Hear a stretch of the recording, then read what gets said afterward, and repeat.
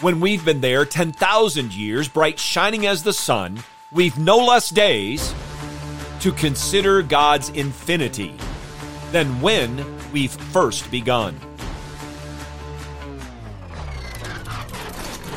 Let me hear you! Going low! A1, A2, A3.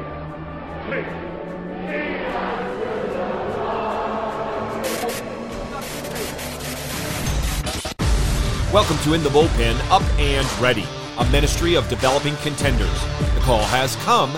You need to get up and ready now. And look who's coming up. High fly ball into right field. She is gone.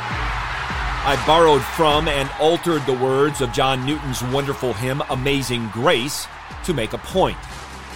Just as we will have no less days to sing God's praise after spending millennia with Father, Son, and Holy Spirit in glory, so too will our contemplation of Yahweh's infinite being have only just begun. And it's never to be exhausted. The one who is boundless, measureless, free from all limitations of time and space is knowable, but is not now, nor ever will be, fully comprehended by finite creatures. Elihu reminded Job and his three friends of such a glorious truth, including in the words that he spoke that we have recorded for us in Job 36, verse 26. Behold, God is exalted, and we do not know him. The number of his years is unsearchable. The much younger Elihu waited a long while before he finally spoke up. He showed great wisdom by believing the aged should speak first.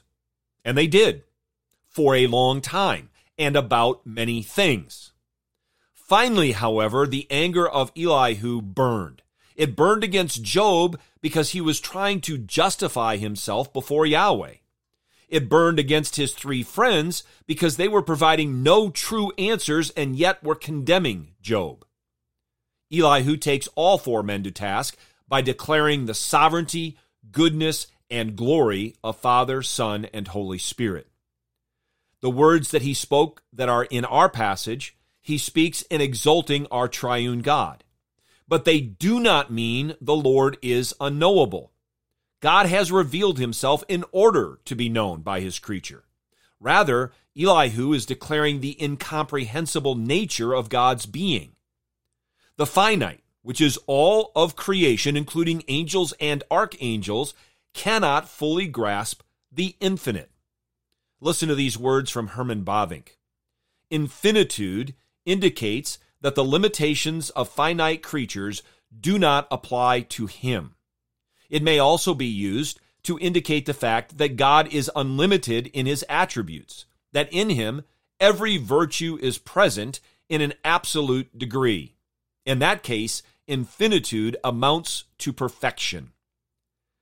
When we consider God's infinity as it regards space, we refer to his immensity or his omnipresence. When we are referring to God's infinity as regards time, we're talking about his eternity. Space and time are created by and dependent upon God, who is exalted above them both. We, all creatures of our God and King, are bound to space and time. For us, everything is past, present, or future. Yet for the Lord, all is the ever-present now. So why does this matter? There are many reasons, but a very important one we are reminded of by Stephen Charnock. The eternity of God is the foundation of the stability of the covenant, the great comfort of a Christian. Consider well this. What are the pleasures of the wicked now compared to the eternal torment to come? Consider also this. What are our sufferings now, those of us in Christ, compared to the eternal blessings to come? Get your eyes up, fixed on Jesus, the author and perfecter of faith, and be ready to deny yourself, take up your cross, and follow him.